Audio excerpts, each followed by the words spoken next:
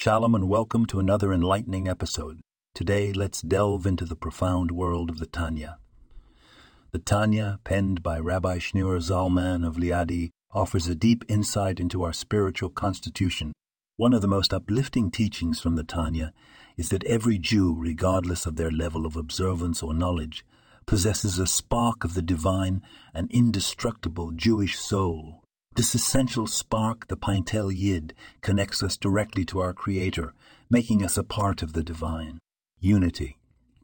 Every day we perform mundane tasks, often without any thought of their spiritual significance.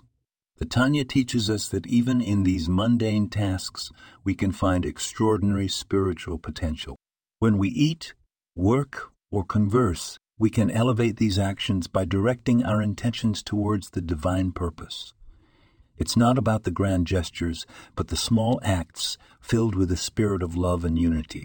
Remember, our actions, speech, and even thoughts can be a conduit for divine light into the world.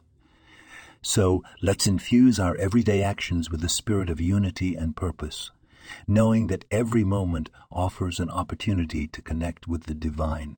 This podcast was produced and sponsored by Daniel Aronoff.